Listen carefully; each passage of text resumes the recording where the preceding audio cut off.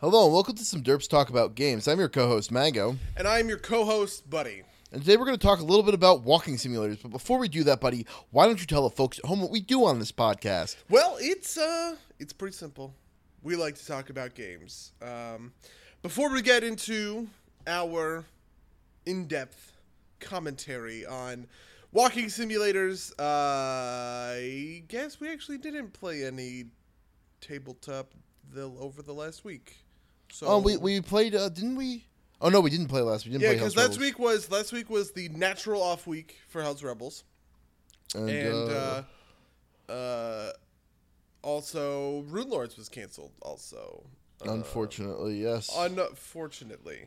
So yeah, I guess that is I don't know. I guess that we didn't actually play any tabletop last week, but we probably did play actual other games. Did you play anything like super special and hardcore?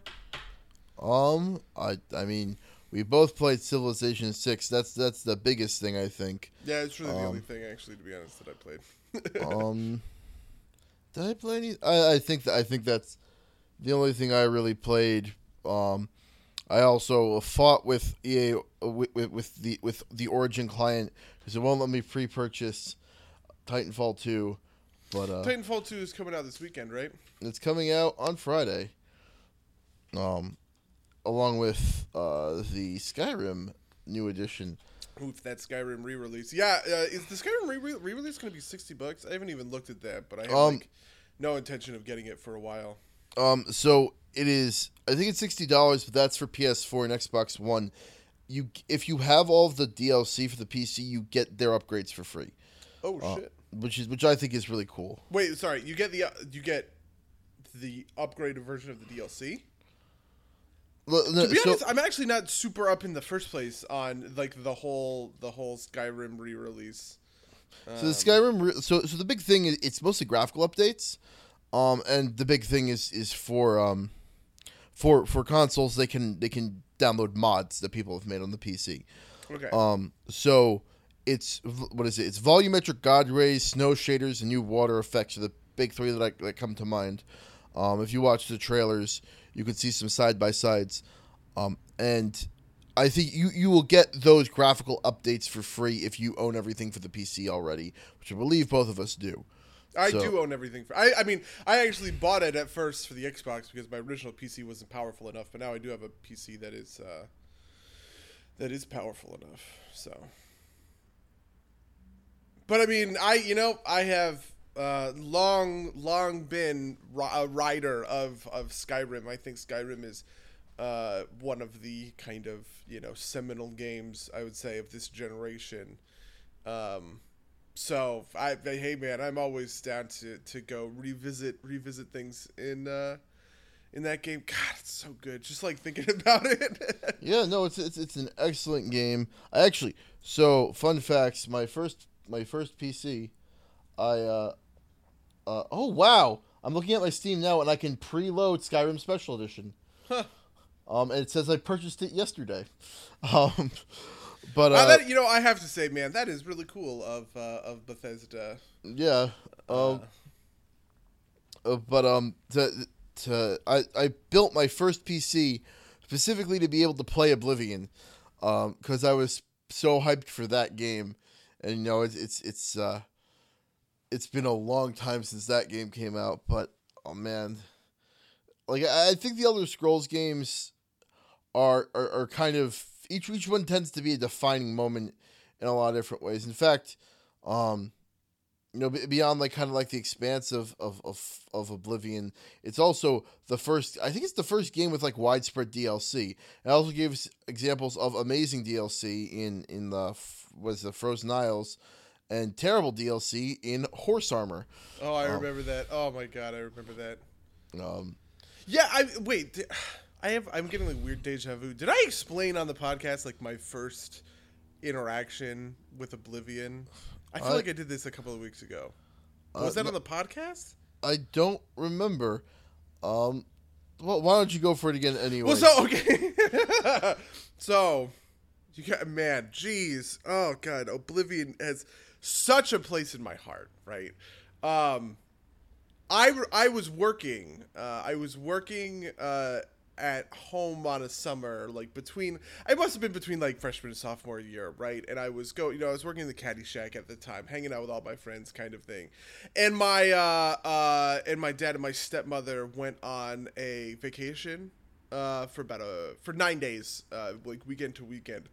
And I remember, and so I was alone, I was alone in the house for like 9 days or so. And I remember that first day, because I used to ride my skateboard. I used to ride my skateboard to the Caddy Shack, but because my dad wasn't home, I was like, well, I'm going to drive your fucking car, Dad. Like, you can't stop me. And so I drove my car to the Caddy Shack, and then on my way back, I was just like, you know what, I'm going to go to Best Buy. I'm going to treat myself, right? So I went to Best Buy, and I was like, shit, I should purchase something. And I remember wanting to get Fallout 3, but I also remember not having a computer powerful enough to play Fallout. But then I saw like the Oblivion Game of the Year edition, and I was like, why don't I get this? So I got Oblivion. I brought it back to my house. I loaded it up, and for the next 9 days straight, I basically just didn't leave the house. I just played Oblivion for a week and a half almost, right? It was like that, I mean, people like talk about this in like a horror story, but it was like the opposite of that. It was like, I got up, I played Oblivion, and I went to sleep, and, in between, I was just like, making random terrible food from the fridge or whatever. Like, I'd order a pizza. I was so sucked into that game, and I was so deeply, thoroughly immersed in that experience. It was, it was insane. And I felt that way about a couple of other games, kind of over the course of my gaming history. But Oblivion, it'll just always kind of like hold that special place, like that little nostalgia place of just how deep I descended into, right, like the world of the Elder Scrolls. Man, God, jeez. And the worst part about that is that I actually know a lot of the flaws of Oblivion, right? I can kind of see them now because I'm a better, I'm good enough at seeing game design stuff on the fly that I can now recognize the problems in the design of those classes and how the leveling up works. But I didn't see any of that stuff at the time. And so it's kind of like the perfect like ignorance is bliss moment, because to be honest, Oblivion has some like god awful core systems, like god awful. Yeah, I think you did tell the story last week, but that's okay. Wait, really? God damn it! No way, I didn't tell this story last week. I think you did because you also mentioned that your friend Max had come over and watched you play. Why didn't you stop me? Because it's a good story, right? Like, we don't. You think that like all 3 repeat listeners are gonna get mad at us? That's fair. Yeah, don't get mad at us, listeners, because I repeated. Because sorry, I because I fell into my like old drunk uncle habit of telling the same like war stories over and over, and like, sorry, you've already told us, Uncle Ricky. Okay, we were there, all right, when you met Kareem Abdul-Jabbar. Anyway, so the Skyrim re-release definitely has me pumped. I think Skyrim has a much solider core, core systems to build off of, though I do think there are still some imperfections in there. So it is a game I have a lot easier time returning to. I have had the hardest time. I've gone back to Oblivion maybe like 2 or 3 times since like that initial crazy playthrough, and I just can't do it. I break I just break the game immediately, and it feels terrible. Yeah. But I think it's still a good game despite its flaws, and I think the same is true for Skyrim. And I definitely look forward to diving back into it when it comes back.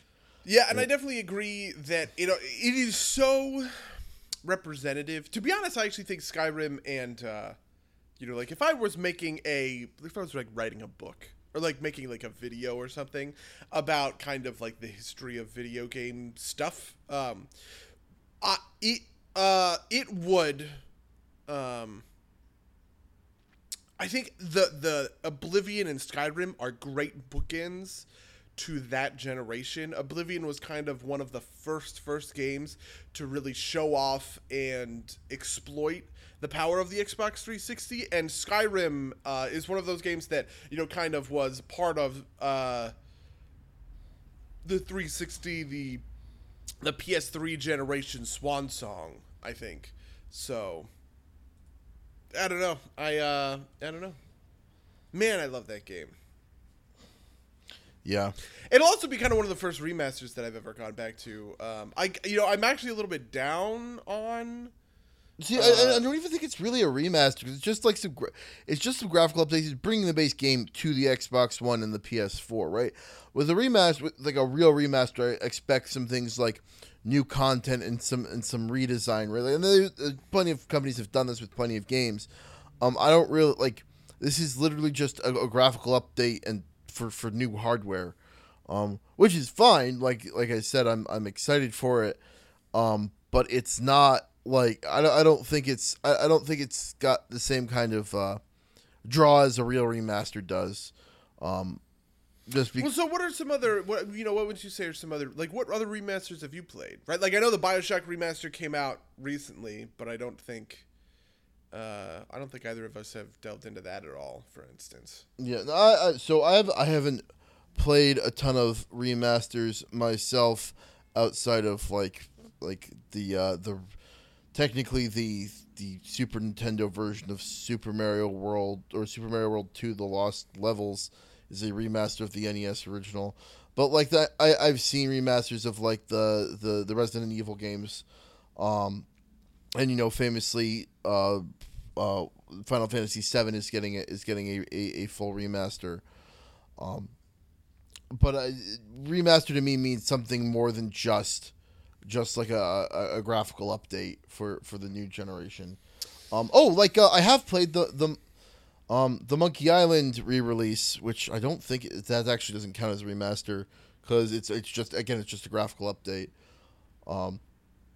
Yeah, I guess maybe I would lump it kind of in the director's cut for the Deus Ex, maybe. Those ones are a little bit weird because like the line is a little bit blurry on like what I would think of. I think the director's cut, which, like, by the way, fixes basically all my problems with the game, and I think makes it, a truly excellent one. It doesn't. I don't know, that one doesn't feel like it was like a remaster or like a re-release in the same way. It kind of feels more like the Game of the Year editions. The kind of, you know what I mean, like those like essential versions that like include all the DLC and everything like that. That's what that's what that feels like to me. But you might convince me that is the first or a good example of a remaster here. Let me get on my Steam. Let me see if I'm forgetting something. Yeah, it's also ultimately a matter of semantics. I don't think it's the end of the world, regardless of what you call it. Yeah, that's true. Yeah, I mean, I am excited for the prospects. Blizzard has been, apparently, hiring out for people to update some of their older games, and I think that is one of the coolest things, and I really hope that it actually does come about because... I mean, just playing those first couple of missions in Warcraft 3, obviously, Civilization came out, and so I split my time between World of Warcraft and Civilization 6 rather than Warcraft 3 and World of Warcraft. But just playing those first couple of missions of Warcraft 3 really showed me that, honestly, I think with the right update of the right update of the animations, of the models and everything like that, that game really is very special. And I think it's one of those things where, I feel like I could find myself talking about kind of Warcraft 3 in a modern setting, alongside some of its kind of some of what I would think of as like modern games. It fits right in there as long as it kind of has that look. But right now, because of it's made in 2002 and it's like polygoned up the the wazoo, I don't know. Yeah, I don't know. I have very complicated feelings, to be honest, about these remasters. A lot of them feel like huge money grabs to me, which sucks. I think which is really stupid and bad. Yeah, I agree, but if there's a market for it, like I would, if they remade, say, like Oblivion or Morrowind, which I didn't spend a lot of time with, the Skyrim engine, with whatever things they need to change to account for those differences, I think that could be compelling and interesting. Oof, I feel like I feel like they would have to solve and fix those core systematic issues. I've mentioned this. I'm just going to explain what I mean because people might not understand. The problem with Oblivion, right? At the beginning of Oblivion, you choose your class, either a pre-made class or a class that you create on your own, and you assign a couple of skills to be quote-unquote major skills and a couple of skills to be quote-unquote minor skills, right? When you level up 10, it's actually only a few in the beginning, but it scales up to 10. When you level up 10 of your major skills, your character advances by 1 level. And when you level up any number of skills, right, that allows you to level up your kind of baseline stats, right, like strength, speed, agility, right, like those kinds of things. This system looks kind of good on paper, and it feels pretty okay on paper, right? Because, your major skills are the ones that you have an easier time leveling, is another thing. And so it contributes to an ability to kind of churn out levels. And you're also upgrading your strength and your stamina and everything like that. But if you actually focus on upgrading your minor skills, right, the skills that are harder for you to learn and are not tied to your class level ups, you become proportionally stronger, because I can level up my jumping skill infinitely in Oblivion. I can level up this, I could just infinitely jump, or athletics, whatever it's called. I can infinitely jump over and over again. And if it's not one of my major skills, if it's one of my minor skills, it'll keep accruing a bonus to my agility or to my speed, or whatever kind of like the mainline stat that skill is tied to, until a cap, I think, of like plus 10. But if I'm focusing on my major skills, like the game seems to intend for you to do, you're only ever going to get the benefit of 10 specific upgrades, because you can't stack them. If I have to jump 50 times in order to get a plus 10 on my strength or whatever, right? I can increase my strength by plus 10, but my level by plus 1, right? And because everything in Oblivion is directly scaled to your level, it creates a super weird difficulty curve, because you are, as you were scaling up, you are kind of getting outpaced by the other content if you're specifically focusing on those major skills. So that's the problem. I think it sucks, to be honest. I think Skyrim, right, like I said, I think Skyrim has other problems, but to me they are far more minor, and I'm more willing to kind of play around with them compared to Oblivion. I don't know, those systems are a game breaker for me. See, I don't know. I guess I just didn't play Oblivion in a way yes, that's a system that could be abused as can like the system of like having 100% camouflage armor. But I feel like this is true of a lot of these Bethesda games is there's a little bit of self-discipline that goes into just not doing that, which I understand is kind of like a weird attitude to take about it. But like Oblivion, I never had a problem with that because I never like, well, in the back of my mind, I figured I probably could do that. I just never tried to do that. I just, picked the skills that I liked as the ones I wanted to focus on. I just played the game I wanted to play it. I went from there. I see what you're saying, and I'm actually very empathetic to that, I think. And there is a certain amount of discipline that goes into me not, Skyrim, the broken thing to do in Skyrim is to level enchanting, because you can just get like super, super powerful high-end enchanting gear. that will just make everything super easy, right? And so not doing that is what takes the discipline. But to me, there's a difference between like I'm normal power and I have some discipline to not break the game versus if I'm behaving normally, the game naturally outscales me, right? Like one of those is a little bit kind of different and I guess frustrating. Yeah, no, I definitely get that. I think that's always like ever since Oblivion, when Bethesda has had their scaling world thing, I think it's been a little weird because in the first place it feels hard to scale yourself because everything's supposed to be approximately a challenge to you, which is not the greatest feeling. And they solved that a little bit in Skyrim.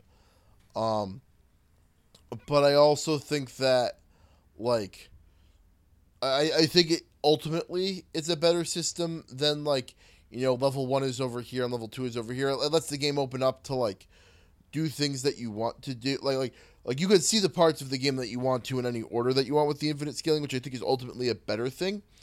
Than the kind of locking things at different levels. But I also feel like it makes it hard to feel like you're progressing, because you're not doing like you're. It's not like there's like heavy loot in this game or anything. It's not like there's other means to feel like you're getting more powerful, right? Like the loot system is actually surprisingly shallow. I always thought that would be an easy thing for them to target to make the game a little bit more varied. But I also don't think the combat's a strong point of those games, which is a weird thing to say for a medieval sword and sorcery game. But I just don't think that. I think it, like you've said in the past, it's more about immersion in the world than it is about any particular gameplay element, I think. Interestingly enough, I actually don't find the combat to be that much of a problem. Mostly, I guess I agree with you that it's not stellar, right? But to me, it's, it's fine, right? Like I think if I were to be evaluating Skyrim, the immersion of the world is truly, truly like next level, right? It is something that Skyrim does almost uniquely. Like its only real competitors are like other Bethesda games. I guess maybe you could say Fallout New Vegas, which isn't technically a Bethesda game, but effectively, right? But I think that that is like above and beyond, right? It is further than an A+. But the combat is fine, and so those things kind of average out, right? Like I don't think that it's not the most engaging system in the world, right? I think there are better systems out there. I think the combat being engaging and interesting is an advantage of like BioWare games, for instance, right? I think especially Dragon Age 2 and Inquisition, it's kind of a toss-up because I have a lot of problems with the combat of Dragon Age Origins. I look at those systems and I say, yep, they are more dynamic, they're more interesting, they engage me fundamentally on those kinds of levels. And but the Skyrim combat isn't like so god awful. It isn't like so bad that I think it tanks the experience. Yeah, sure. I agree with that. It always seemed to me to be like a weird thing to be just okay in as a system that the game is ostensibly kind of focused around. Yeah, I mean, I think that, I definitely get that. I also think that it's hard with games like that because I don't think we're very built to appreciate, and this will segue, I guess, into our actual topic. I don't think we're built to appreciate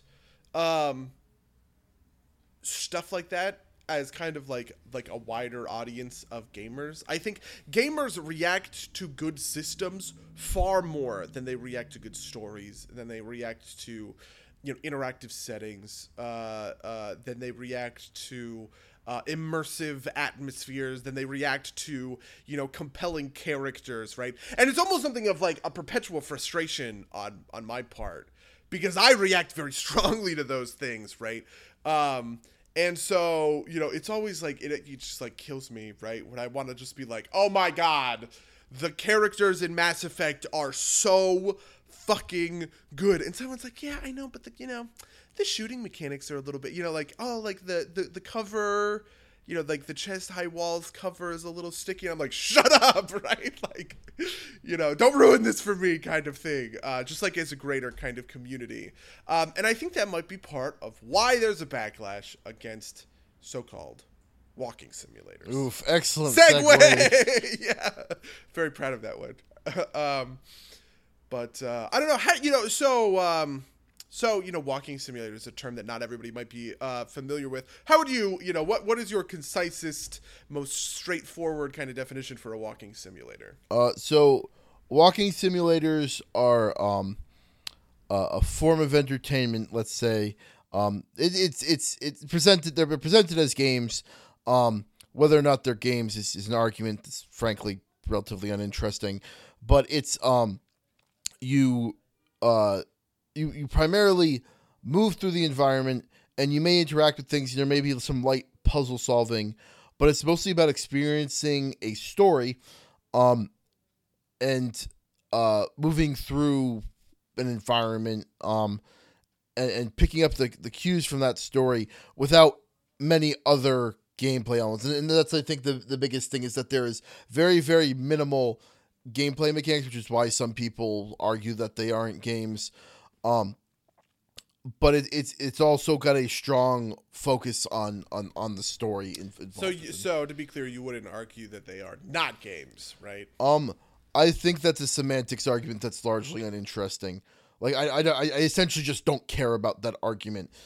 Interestingly enough, I care a lot about the argument the kind of question of like, what is a game, right? How do we define a game, right? And all of those kinds of things. I think that there's a lot, you and I have talked about this a little bit more because I have something of like my own idiosyncratic, like overarching media theory to this kind of stuff. But I always find filtering that question through games like this to be like the exact wrong approach.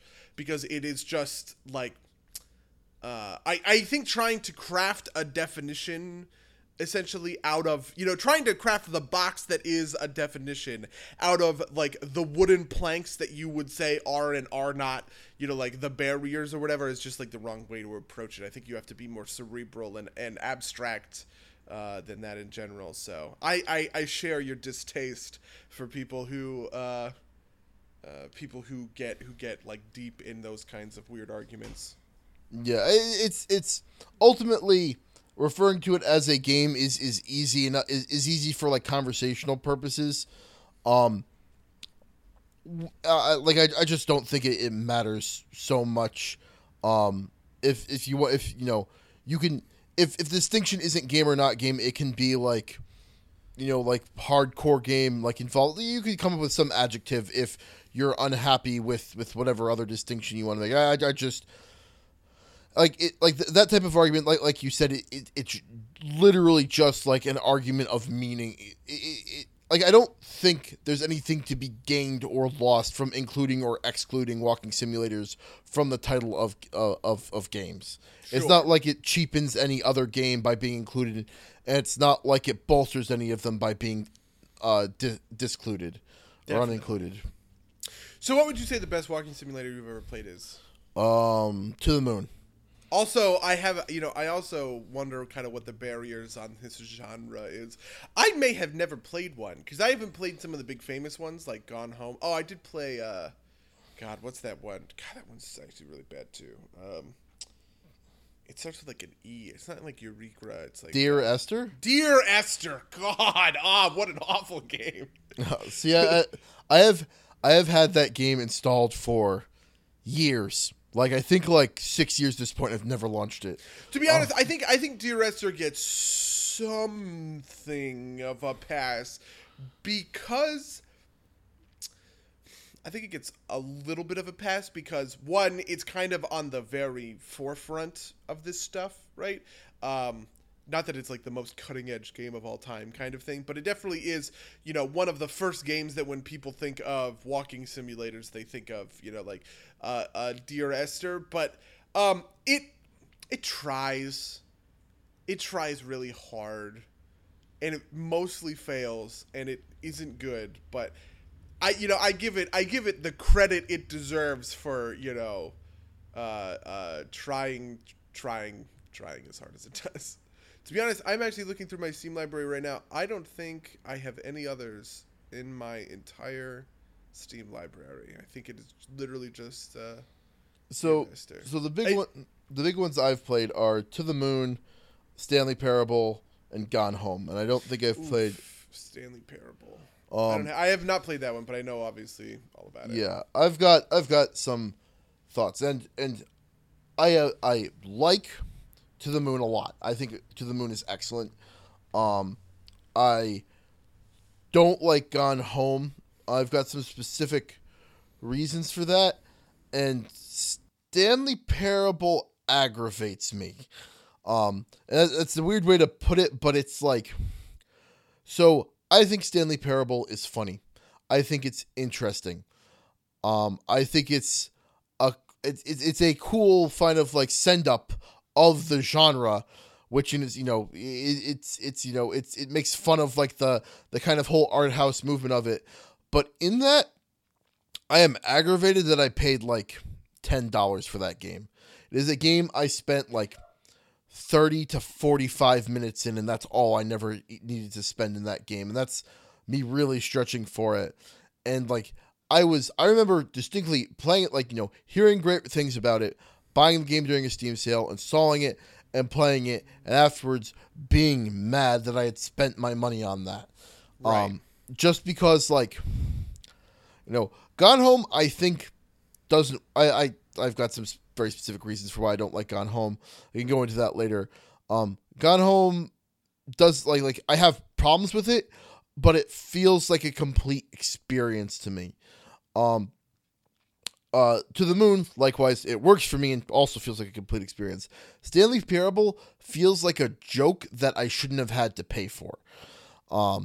Which is I think I would have been less mad about it if I had kind of known what it was going into it, but it was a game that was recommended, I had heard basically Stanley Parable is very good. I saw it on sale and I went for it, and I was like, I just spent $15 on this literal, on this literal piece of like one note joke. That was a very specific rant about Stanley Parable, but I think it might actually be the only one kind of in that class of like, of straight up send ups of the genre. But I don't think so. So you have you played any of these walking simulators, buddy? Of those three, no. Of at all? Any? Oh, so, I mean, besides Dear Esther. So Dear Esther is the big one, and like I said, I give it credit for trying, even though ultimately I think it kind of fails for, honestly, it's not even its own fault. This is kind of why I almost feel bad, like, getting out his case. I don't really know that it's its own fault that it fails, just because, like, I think it's easy to get up on, Suicide Squad. Yeah, no, that's a bad example.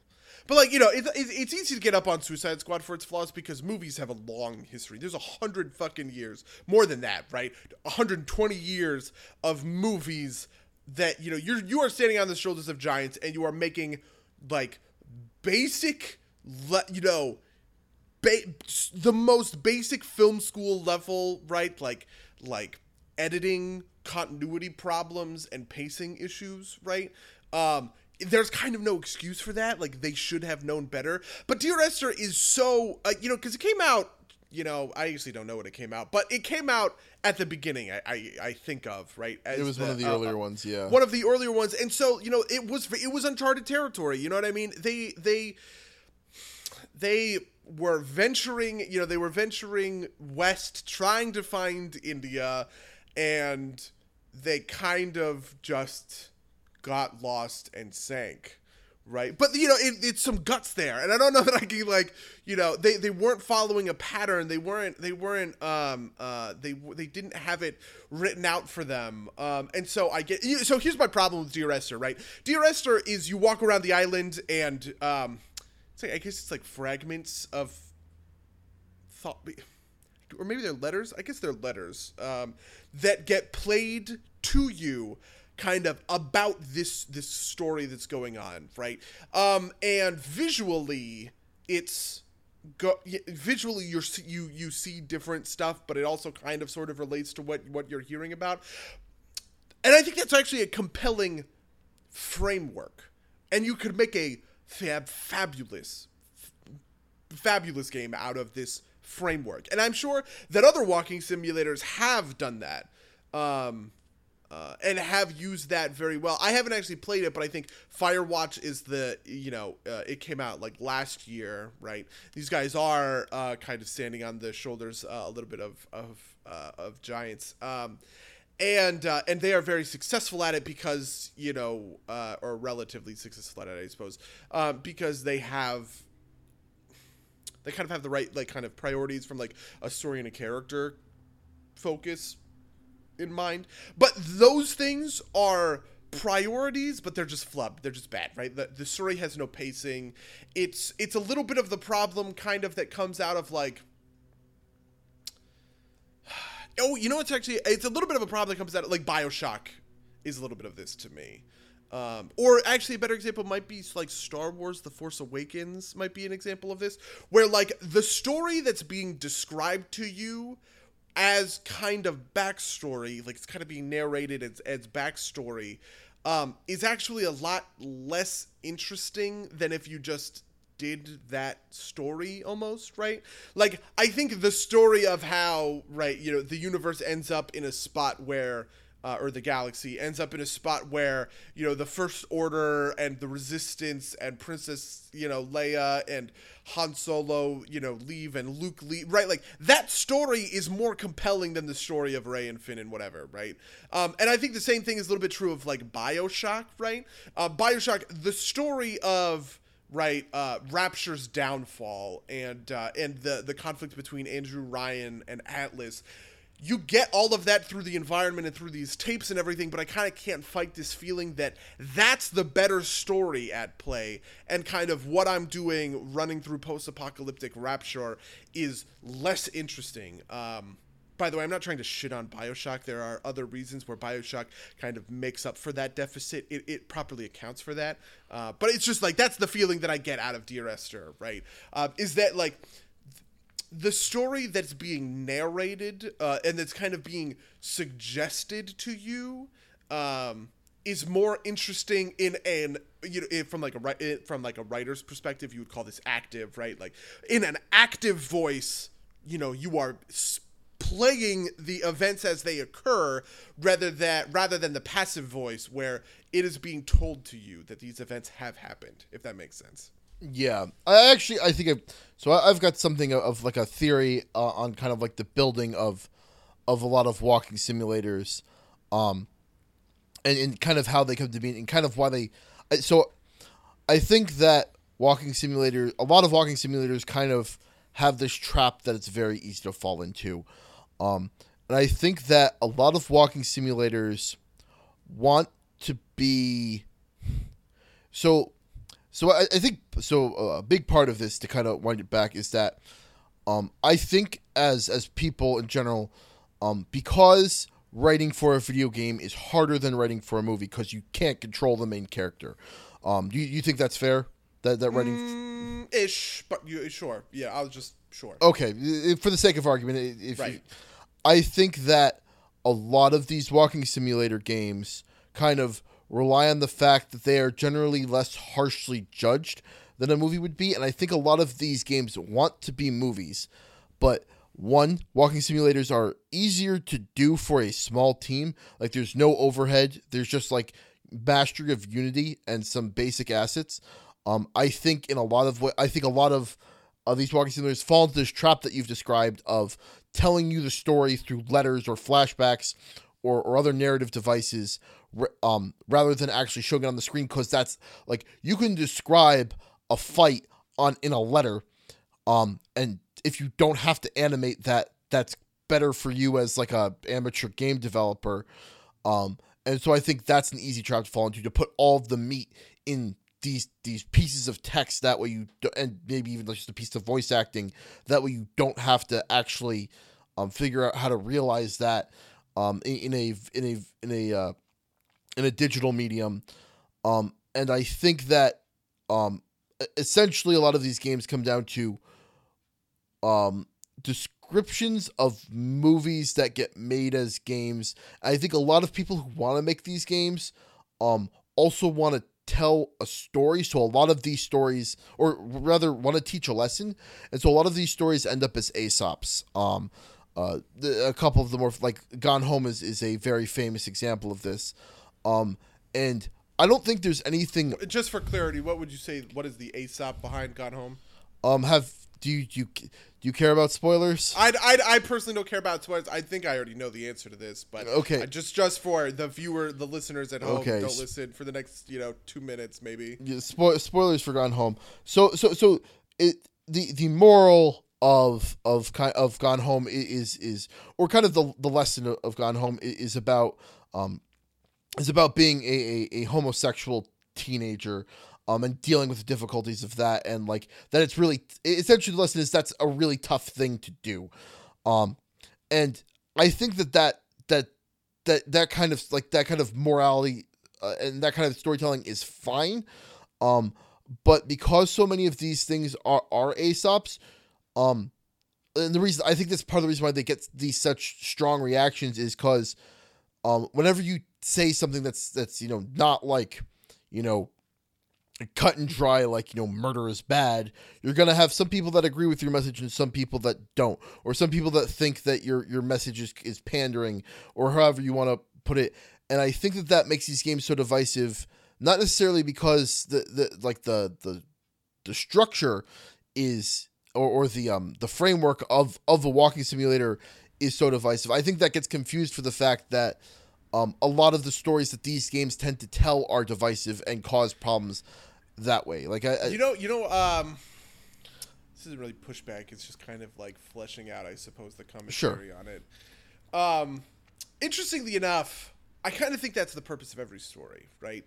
I think if a story doesn't have,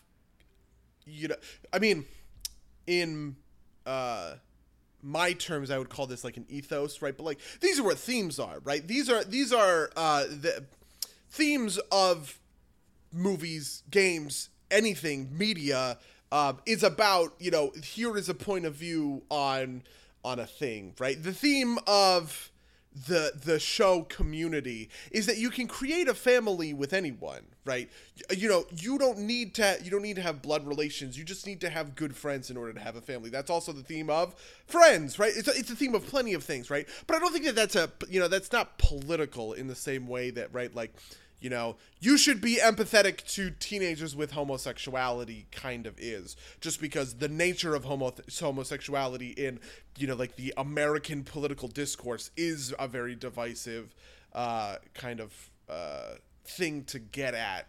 Or maybe, it's a little bit less so, but it was definitely like unambiguously, I think even at the time of Gone Home's release, which was only a couple of years ago.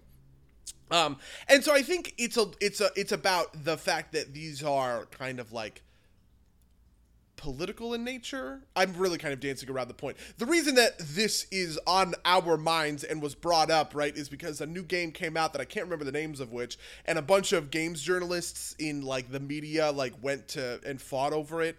Two of them said they don't even qualify as real games. I'm actually literally looking because I do some homework for this podcast, listeners. That's the one with the no dialogue, and it's the black woman who's like an FBI agent, right? That's the one you're referencing? The game is Virginia. Yes, that's it. And two writers, William Hicks and Ian Miles Chong.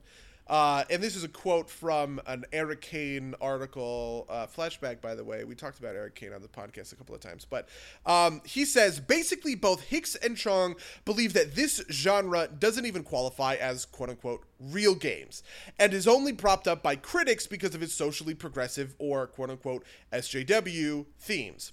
The person who took the other side of this argument, New York Magazine's Jesse Singal. Singal, on the other hand, thinks that this is a bit too much of a blanket judgment, pointing out that in his own experience with the genre, he's had mixed experiences. I think that kind of gets to the heart of it, right? Like where the kind of sensitivity on the specific politics.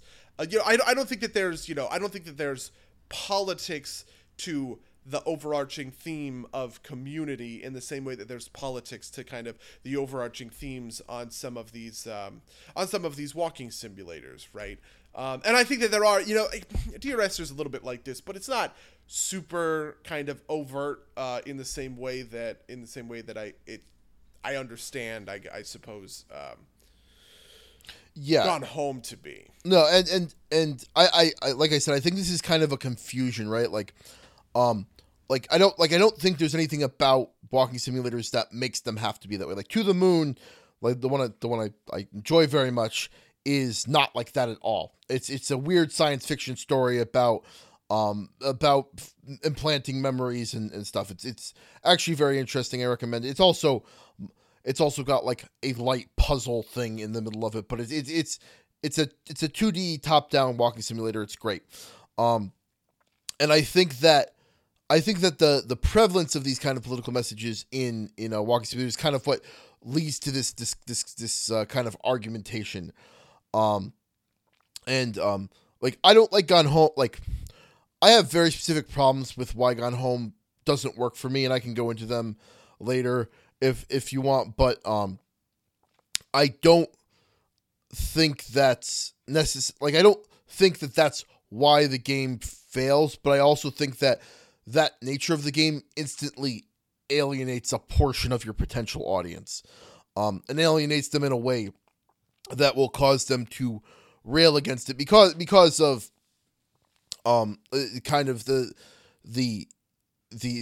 quote that you brought up, Hicks and Jung. I think that if something's at a very basic level, right? If something you consume has a message that resonates with you and you think is correct, you're going to give it a better review. Like straight up, that's just that makes sense in a lot of ways. It's I think a kind of hard thing to separate kind of like objective appreciation from kind of like agreeing with the content.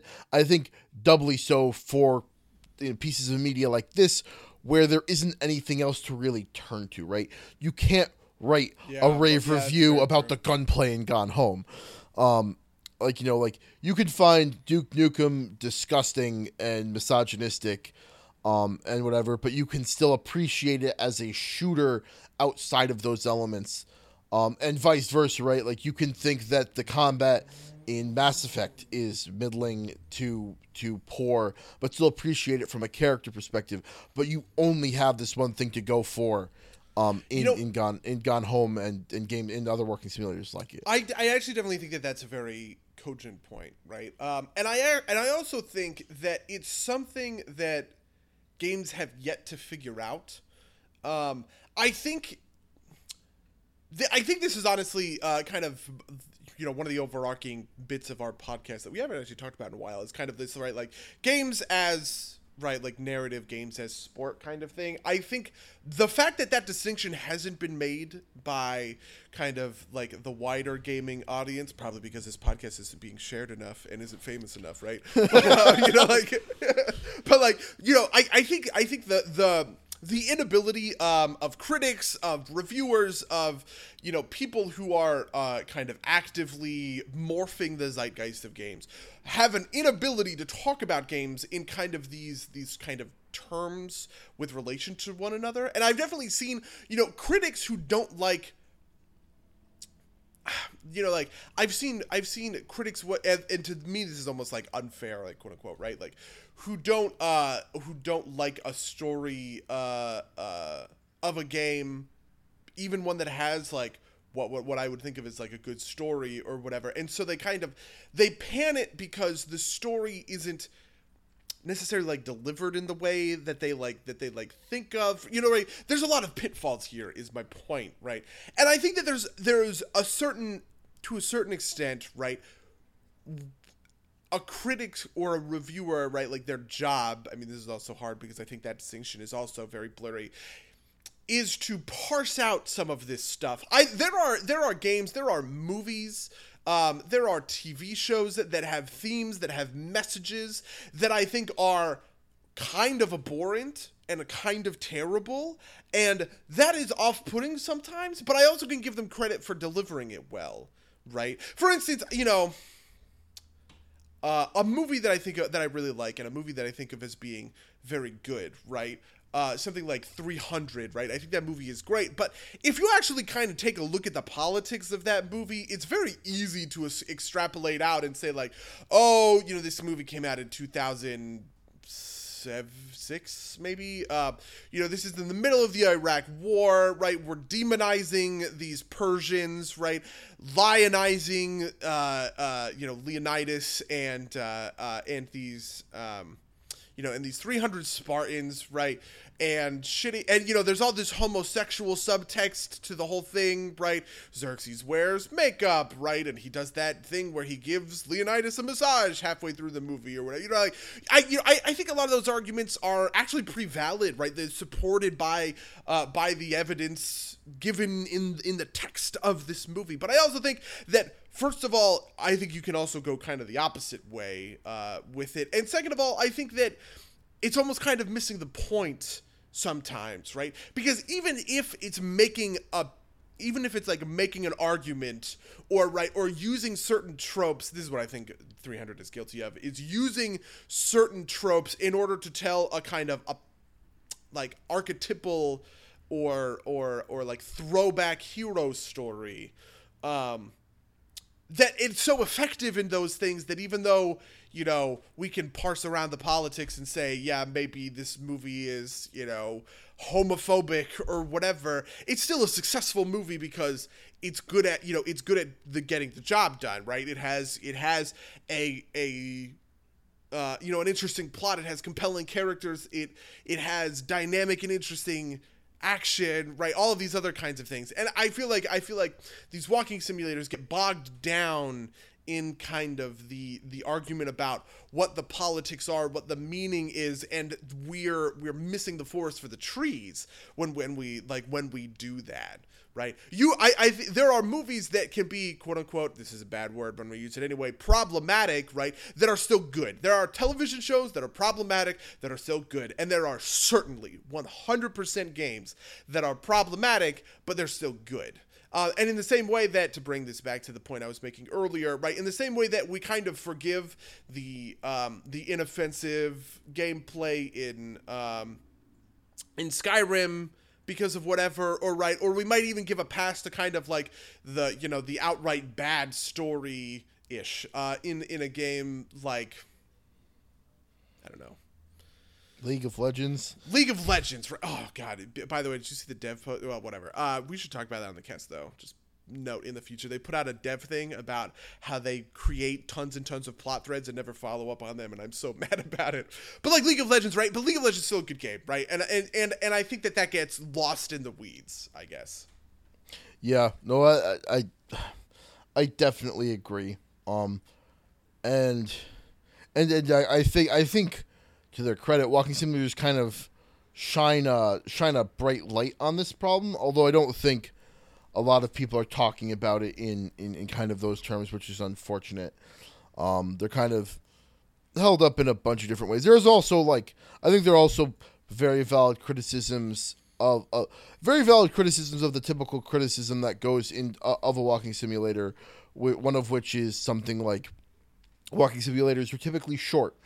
And thus a game reviewer is able to play the whole thing in this, more likely to give it a good review because they are capable of like kind of experiencing the whole thing before they have to write a review. I think that's a very valid point.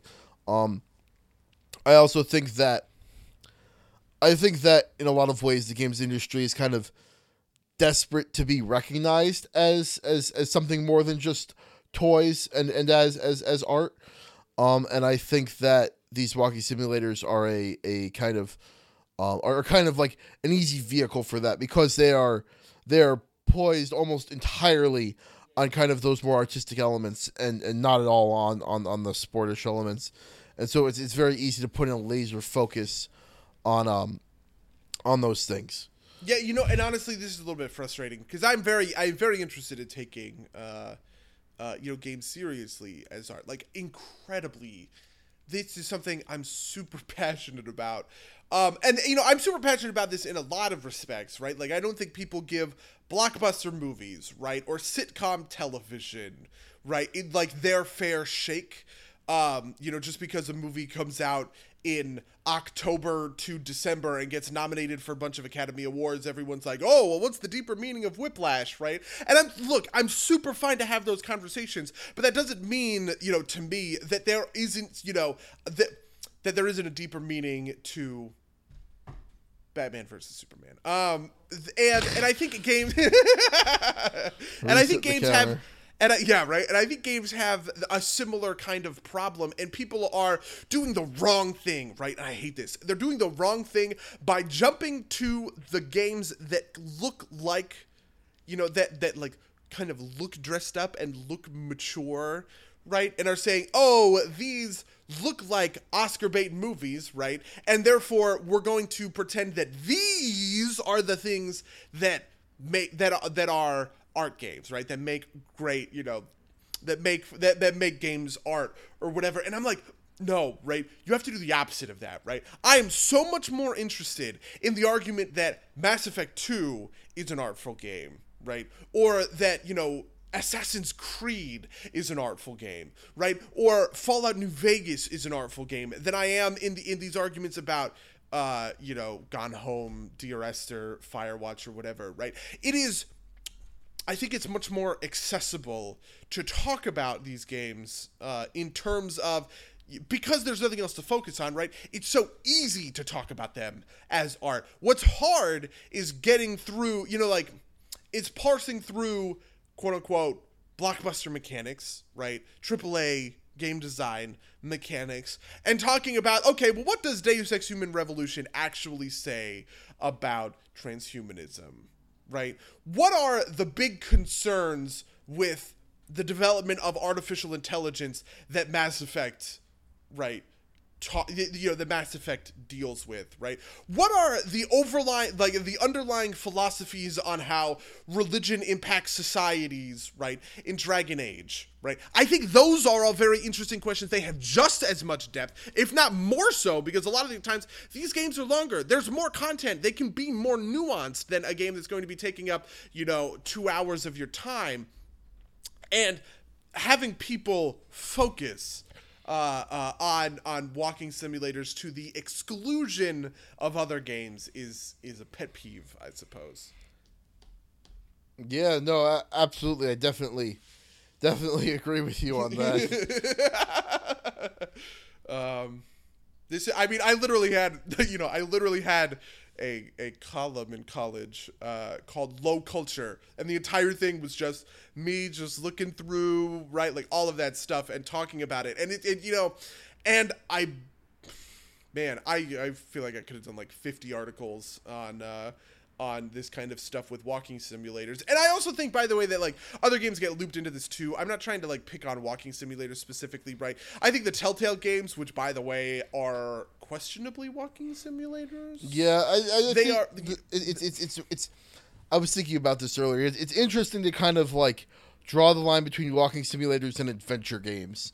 Right, definitely. Which are a much more classic genre than the walking simulator. But sorry, I didn't mean to interrupt. Yeah, no, I mean, I 100% agree, right? And I think one of the things that sets a big difference between the Dear Esters and the Gone Homes of the world and The Walking Dead, right, is The Walking Dead and almost all of these Telltale games have so much to do with the choices you make.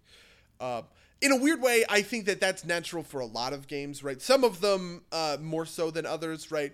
BioShock, for instance, is very judgmental about the choices that you are making and has a lot to do, but like the thing that saves BioShock and that elevates it to kind of like the great games of all time status to me is the commentary that it has on the nature of choice in games, right? I think that's they're great about it. It is so interesting. It is so in depth. And then you have games like Mass Effect, right, which is another game that's also about your choices. But then there are other games where you make choices, but the game isn't really about that, right? I would argue that all of the Assassin's Creed games, or like, Shadow of Mordor, right? You played that a couple of weeks ago. That's a game about choices because you are choosing how to stat up your character, right? And whether or not you want to be stealthy, whether or not, and I think that affects it. And we can extrapolate out from those mechanics, right? A certain kind of theming of choice in that game, but you don't really choose you don't choose the story outcome. And my point is, certain games focus on this, certain games don't. The Telltale games focus very hard on this, and walking simulators almost as a rule seem not to, right? They want to, and this is a little bit of their problem to a certain extent, they want to dictate to you a story, which comes off bad and wrong. One of my problems with Dear Esther comes down to the fact that I have a hard time getting invested in these characters, right? I'm more than willing to be kind of like swept off my feet and taken on a linear journey from point A to point B of a fully, realized, I don't think games have to be fractal. I don't think choice has to be in every game. I don't think, you have to, I think that it's okay to have a linear narrative, but you have to, it's harder, right? You have to do more work to invest me in a character that I'm not making active decisions on, right? Anytime I get an opportunity to choose left or right, up or down, right, as Commander Shepard, that's a moment where the Commander Shepard and I align a little bit more, right? He becomes a little bit more personal to me, and I think games have relied on that phenomenon in order to dodge, essentially, in order to kind of like dodge creating characters where you do have a natural investment, right? And you want to finish this singular through line out just because those characters are engaging and for no other kind of and for no other reason. And that's the end of my other diatribe. I'm having a lot of diatribe. I'm very proud of these today. Yeah, it's good. I would point out that the choices in The Walking Dead are and in the other Telltale games tend to be, like if you go back and play them again, they're not as meaningful as they appear, but they make you feel like you're making an important choice, which I think is the more important thing. Yeah, I 100% think that, I've heard this argument from people where they're like, if, I've heard this thing where people say something along the lines of like, oh, well, if you go back and replay, The Walking Dead, right, like he just dies 2 seconds later anyway, but that's really not the point, right? It is about it's about the emotional reaction in the moment. It's about making the decision in the moment. This is why The Walking Dead having, that countdown simulator on the, like, you can't just sit on the dialogue screen for like 8 years like you can in other games or whatever, is I think important, right? Yeah, no, I think that those criticisms can be fair criticisms of the game as a whole, but I do think that you're right that like the kind of, even if it's just the illusion of choice, the fact that it gives you that emotional impact, at least in the moment, makes it largely successful. I think it's better if it's actually meaningful choice, but the illusion of like successfully fooling someone, I think still works. Like I think all that disappointment comes in post if you play it a second time. Like at that moment, you're still enjoying the game as kind of like a real kind of wild ride. If that makes sense. Yeah, and I don't know. I almost feel bad about that. It's hard with games because I think there's such thing as a game that you should never replay. If that kind of makes sense, right? Like I don't think I'm ever gonna replay The Walking Dead season 1. And I think that that's almost kind of the point, right? Games are very up on replays, right? Game pluses, right? You know, going back and redoing kind of DLC stuff. There's a lot of arguments for, you know, games being a fundamentally replayable medium, right? And if you have this problem, if you want to call it a problem, that The Walking Dead has, where on a replay you realize kind of how hollow the choices that you otherwise thought were meaningful was, right? Like, I kind of get that, but I also think that the correct answer almost is that, right, like, the experience that you create, you know, by making the choices that you do out of The Walking Dead, right, it's not there to do the kind of Mass Effect thing, or even, like, maybe, you know, other games do this kind of thing where you replay it in a different spec or with, like, a different mindset, right? I have done that with some of the other games, and I think that you know, they can be really, really rewarding. BioWare games especially are great at this, right?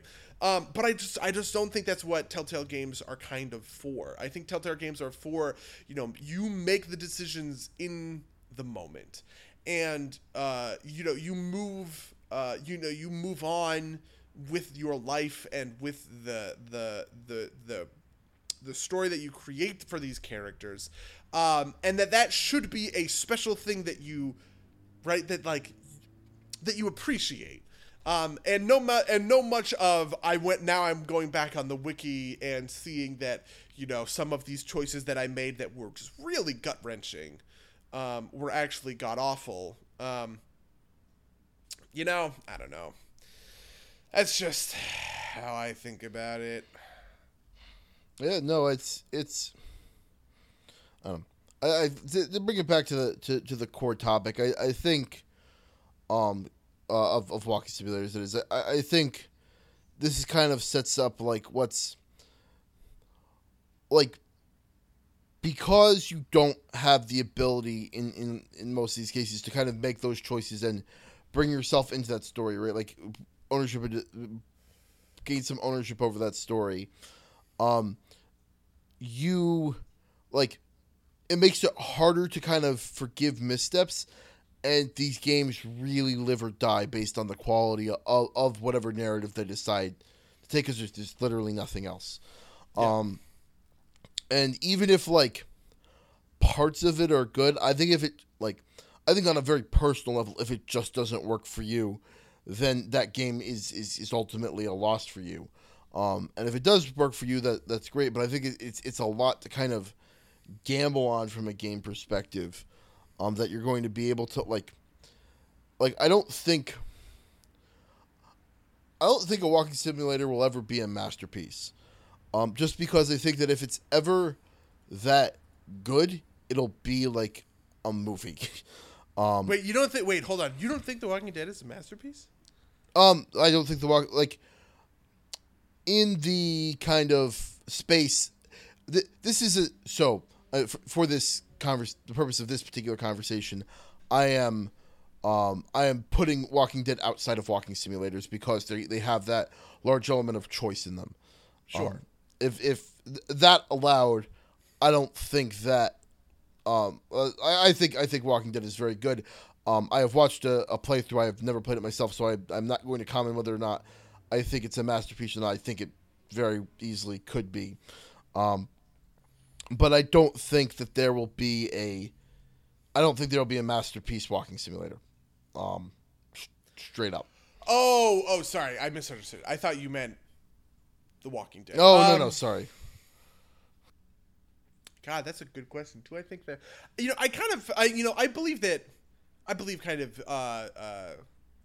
on both ends this is true, right? Like, I think that you can make a good game out of anything, right? Even, you know, right, like, I just think you can make a good game out of anything. Sure. But I wonder, do I think I can make a masterpiece out of anything? Because part of this is kind of like, I just kind of have faith almost that someone is smarter than I am. I cannot conceptualize of all of the possibilities of, you know, like the walking simulator space, and somebody might theoretically be able to make some kind of like crazy moving whatever out of it. But, you know, I do kind of almost see the point, because, like,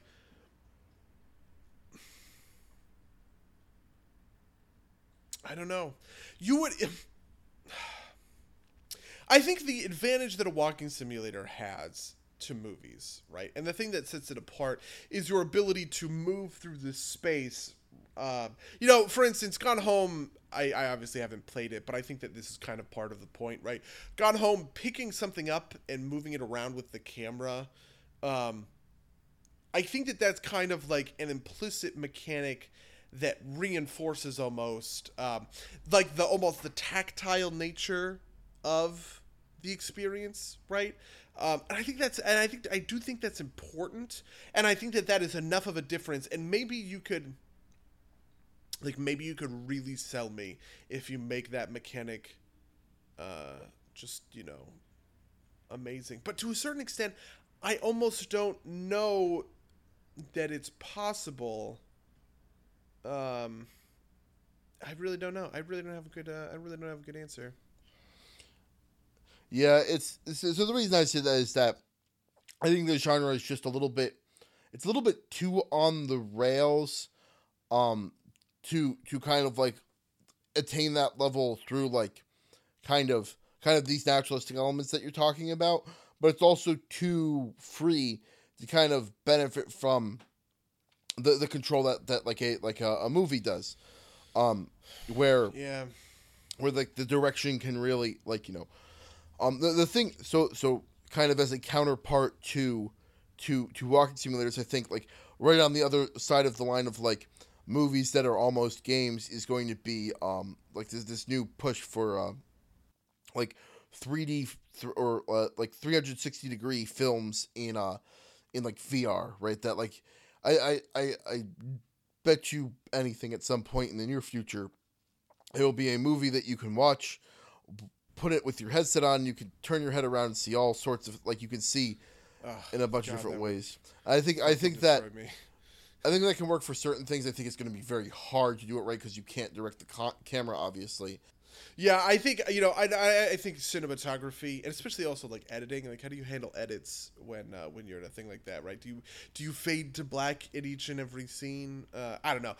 Losing those two things as tools to facilitate your story is such a huge blow that I don't think the kind of immersiveness that you get by having the player, and honestly, I'm almost making an argument for why I think these walking simulators can't really reach that level, because that is exactly my point. Yeah, I mean, the thing that sets the walking simulators apart, in fact, the thing that I think separates almost all games from movies like this is that movies are not tactile in any way, right? Maybe you could make an argument that like certain kinds of 3D movies can be, because like, I felt this way about the most recent, which is also god-awful, the Pirates of the Caribbean movie, but the 3D was very good, where, like, it was very good at getting that feeling of, like, moving through a jungle, right? And, like, like, you're brushing, like, vines off of your shoulders as you walk, right? And that's a tactile experience, but it's a very imaginary experience. I think if you could really, like, 1 in a million hit the nail on the head with the ability for a game to be tactile, right? For the ability for you to kind of control this this kind of sense of touch and like of space that you can get, maybe you could sell me. Maybe you could sell me on that. But man, I think that is such a hard sell. I think idealistically that's possible, but I feel like practically, I really doubt that like anybody could actually go and like pull that off. Yes. That I agree 100%. That's why I don't think that it's possible to get. Man, I feel really bad. I really like being optimistic about this stuff, right? Like I really like seeing the potential. I don't know. I do like seeing the. I do like seeing like the potential in anything, right? And being and seeing the upside and giving things like the benefit of the doubt. But man, that's a tough one. That's a really tough one for me. Yeah, absolutely. You know what this feels a lot like? And I've seen movies like this, and they are actually kind of not great. But I guess Hardcore Henry came out and apparently did it. But like there are certain movies that are first person POV movies, and they are god awful. Almost all of them. It's terrible. They really just destroy. It really kind of undermines like the ability for the director to like move a camera in motivated ways, I guess is kind of the answer for it. And it's such a kneecap that it's so hard. And I don't know, maybe Hardcore Henry made this work or whatever. It's like the only one. It's like the newest version of these kind of things, right? But I think that's a little bit of what like walking simulators are like, right? Because you are just discarding all trappings of really, really kind of like super deep, super engaging mechanics. You're just kind of handicapping yourself in being able to tell. It's not like you can't do it. It's just really, really hard. Yeah. No, I agree. 110%. I don't know. When it comes to some of these walking simulators, it does. Would you say that like the genre as a total, as like a whole, appeals to you? If a new one comes out, like how much is that in your wheelhouse, I guess? So I'm never gonna purchase a walking simulator on the strength of the genre. It's not like like there are games will be like, oh, a new RPG is coming out, I'll take a look at that, or like like a new strategy game is coming out, I'll take a look at that. Never gonna happen for walking simulator. I will play them based on individual reputation. And like I think the game I mentioned, To the Moon, is supposed to be part of an eventual trilogy. I will play the sequels to that game, or at least the next one, assuming it's as good as the first one. And I can be excited, I guess, for individual entries in a line like that, but like I don't think I'll ever like I'll never go and see a walking simulator and be like, you know what I want to do today? Walk slowly for 30 to 120 minutes. Yeah. You know what's funny is I actually really do like kind of these compact experiences. I almost kind of like feel bad about Gone Home because I played a game that I think is really good. Have you ever played Dysphoria? No, I have not. It is a web-based game, but I really recommend it. I think it's like DYS4IA. But it's actually it's like a famous one, but it's about like and it's like literally like 15 minutes, like super, super small. But it's just kind of like a little autobiographical game about being transsexual and like undergoing like hormone therapy and stuff like that. And it's just really, I don't know, man.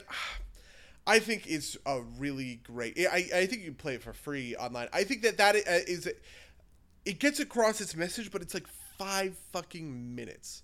Right, and through really kind of like not really novel, but just interesting ways, right? And I think that someone sitting down and almost kind of preaching at you, right, or like having a character be like, God, why are you, excuse my language, right? But like, oh, why are you such a faggot, right? Okay, that character is obviously fucking evil and has the wrong mindset, right? It's not interesting. There's not nuance there. It's kind of straw-man-y almost. And I think a game like Dysphoria does a very good job at kind of like highlighting the problems and asking you to be empathetic and making the case for that empathy, right? Without being preachy or like holier than thou, right? Or kind of you just like you know what do you see what I'm saying? Absolutely, yeah. And I love games that do that. I love anything that does that, but games especially. It's like I think Call of Duty Modern Warfare. Hey, also another game getting re-released or whatever. Modern Warfare 2, right? No, Warfare. What? Wait, Warfare 2? I thought Warfare 1 was the one that was going to be released. I could be wrong. It's not important. Well, one of them is coming out with like Call of Duty Infinite or whatever.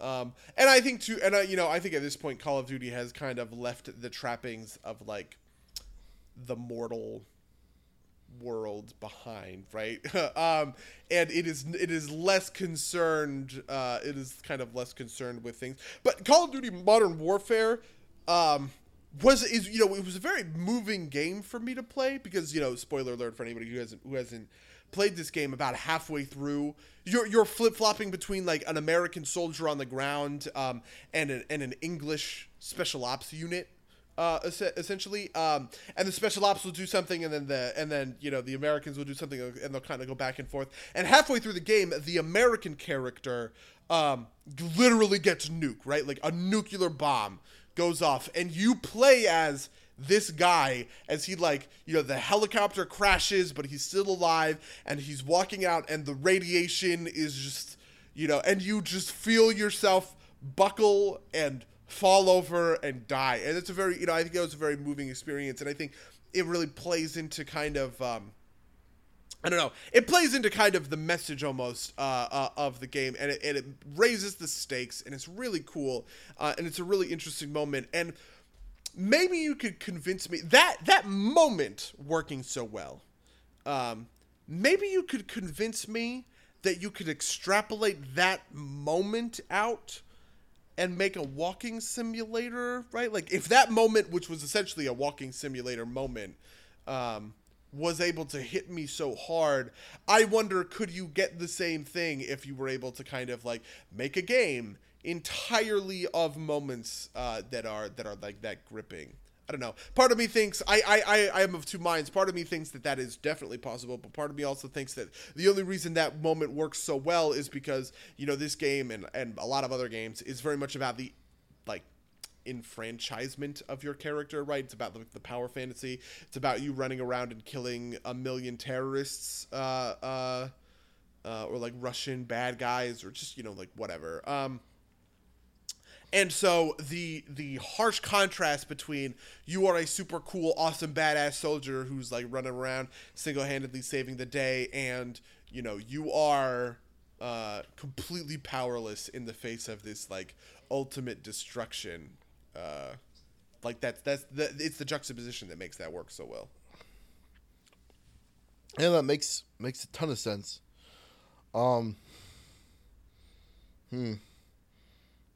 I don't know if I really have anything else to say. You have any? I could. You want me to go into why I don't like Gone Home? I could do that.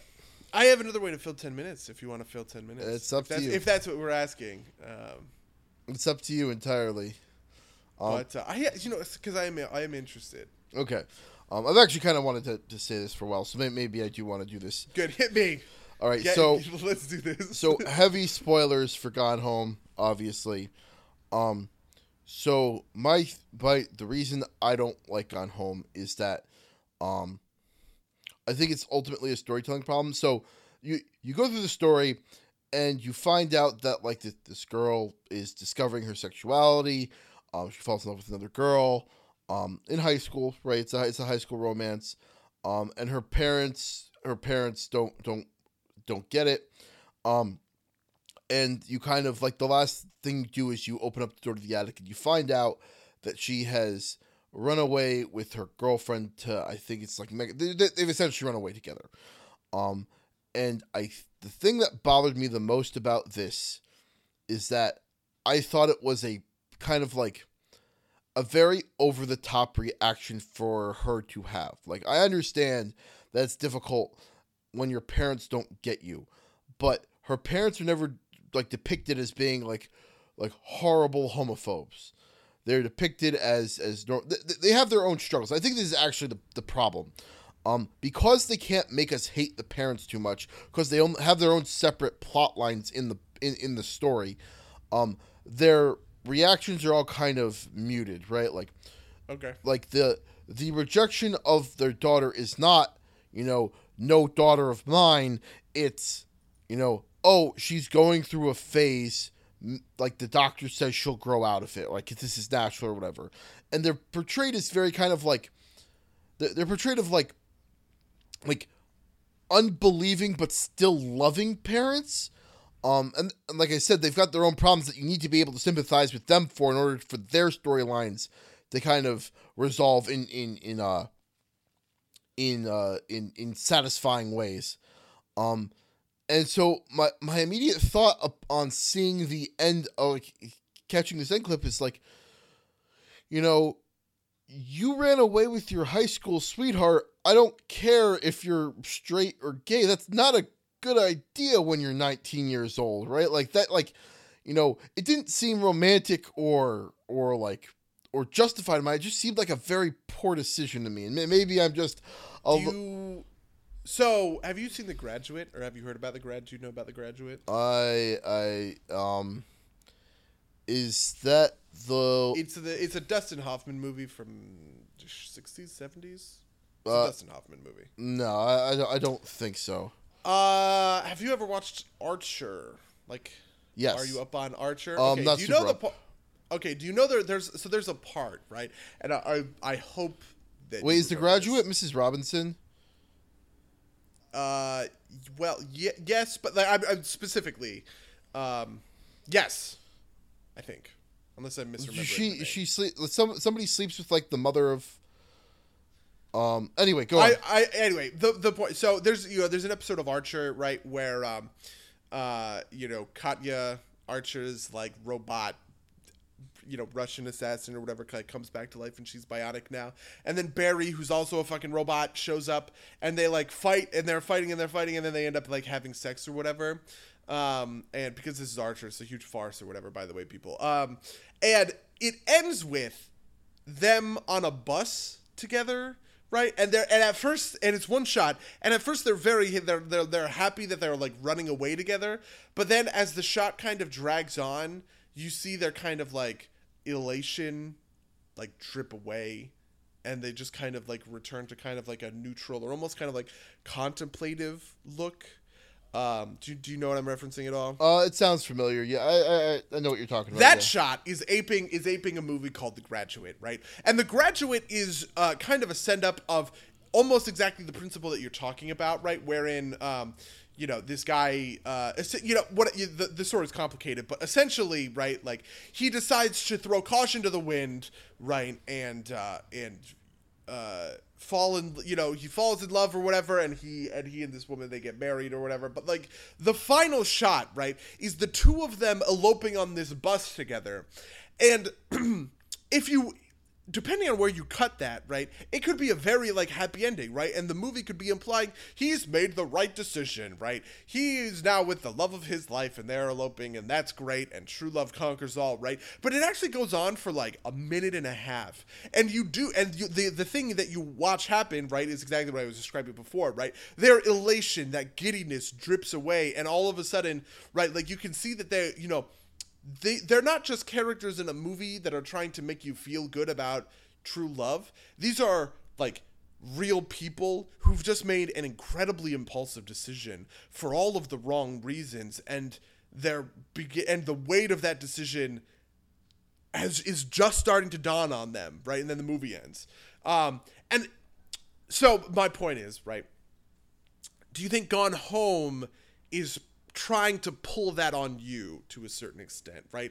Does it want you to think that whatever the girl's name is who's eloping, that she's making the right decision? Or does it want you to kind of look at that ending with a bit of ambivalence, or almost like a bittersweetness of like, she just didn't understand her parents, right? She didn't explain it to them, and she thinks she's being persecuted, but she's not, right? And so this breakdown of communication has now ripped this family apart, right? I could see it where that's the case, but it's all in execution, and so yeah. So full disclosure, I haven't played the game in a long time. I'm trying really hard to save it. A game I have never played, right? But yeah, I don't think. I remember the way I remember it, I got the distinct impression that you were supposed to believe that she had made the correct decision for her. Okay. Yeah. So I think So I couldn't. So at the time, I remember thinking, I'm not sure if this is what they were trying to do, but I think they were trying to build it up as you would pull down the attic and you would find maybe that she had hung herself in the attic, and that this was like kind of the happier alternative, that she had gone and eloped, because like the whole buildup is that like is that like nobody understands her. She doesn't fit in. She doesn't fit in like initially in very regular ways, right? Like she's just like not a popular kid. She's like like a nerd in some ways, and then Sure. eventually she discovers her sexuality, and she discovers this girl who she thinks is the most wonderful girl in the world, and she comes face to face with a lot of problems. But those kind of like the struggle with her sexuality always feels kind of curtailed by the fact that her parents are, while unsupportive, not actively like anti-supportive, right? They just like, her parents don't understand her, but they don't hate her, and it makes this all feel very rash, and maybe Okay. and maybe that's the point in a lot of ways. Like if when you're at a point when you need someone to understand you and your parents kind of dismiss you, maybe that's something I missed, but it also it didn't. I don't know. I have. See, because, honestly, I really like endings that are like that, almost, that are, like, ambiguous. I don't think it was supposed to be ambiguous, Right, though. right, yeah, no, I know exactly, that's exactly my point, right? Like, I really love, we haven't talked about this yet, when it comes to, like, the Warcraft movie. We were going to do an episode of the Warcraft movie. We never got around to it, but it's now on VHS, or, well, it's now on demand or whatever else. So, right. On VHS? So we could do, yeah. I mean, shut up, dude. And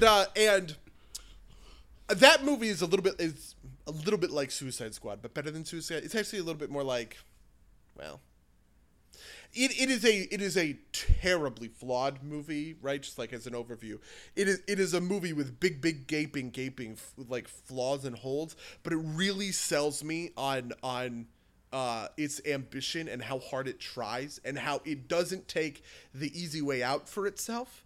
And the way that this manifests almost entirely is the ending, right? The ending to Warcraft is great. Because it is about that ambivalence and it's about that bittersweetness, right? And it is like weirdly disappointing. And for anybody, for anybody who knows the story of the original Warcraft, you basically understand, like the story of the ending. But it's a very tragic, like, and it like pulls. And that's not, my point is, right? It is a game that specifically throws out, right, the rote kind of formulaic ending and makes a challenging one, right? Makes one that is intentionally bittersweet, that's intentionally hard to fucking swallow, because that's the point. And it commits to that, right? It commits really hard. Well, not as hard as it could, but it commits really hard to that. And that sucks, right? And it's a sucky feeling. And I feel like it's easy to walk out of that movie and get mad at it for almost that thing, right? Because like it isn't what we expect of blockbusters. But I don't know. To me, that really sells it, and it sounds like this is like this is an experience. By the way, I feel not almost exact same way, but I do feel similarly about the ending to Mass Effect 3, which is super controversial. I know, but it is how I feel. But like it, so I understand where you're coming from, and it sucks because I think if that ending was good, it would be something I would go fucking apeshit for. I love ambivalence. It's such an interesting emotion to be feeling, or pair of emotions, I guess, depending on how you kind of want to define that. And it really sucks. I hate it when things miss the mark on that way, and it really comes off wrong, because that just really sucks, man. It really blows.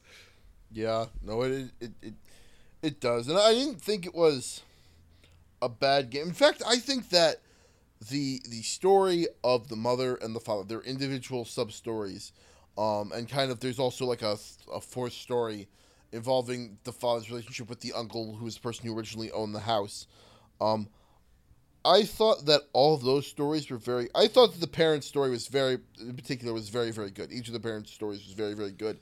One is the father is like a sci-fi writer that has lost his way or has kind of like not written in a while, and so he writes like VCR manuals. This game takes place in the past where a VHS would occur. Gotcha. And the mother and the kind of resolution to his story is somebody wants to republish his books, and then he convinces them to let him write another book, and he's kind of refinding himself as an author.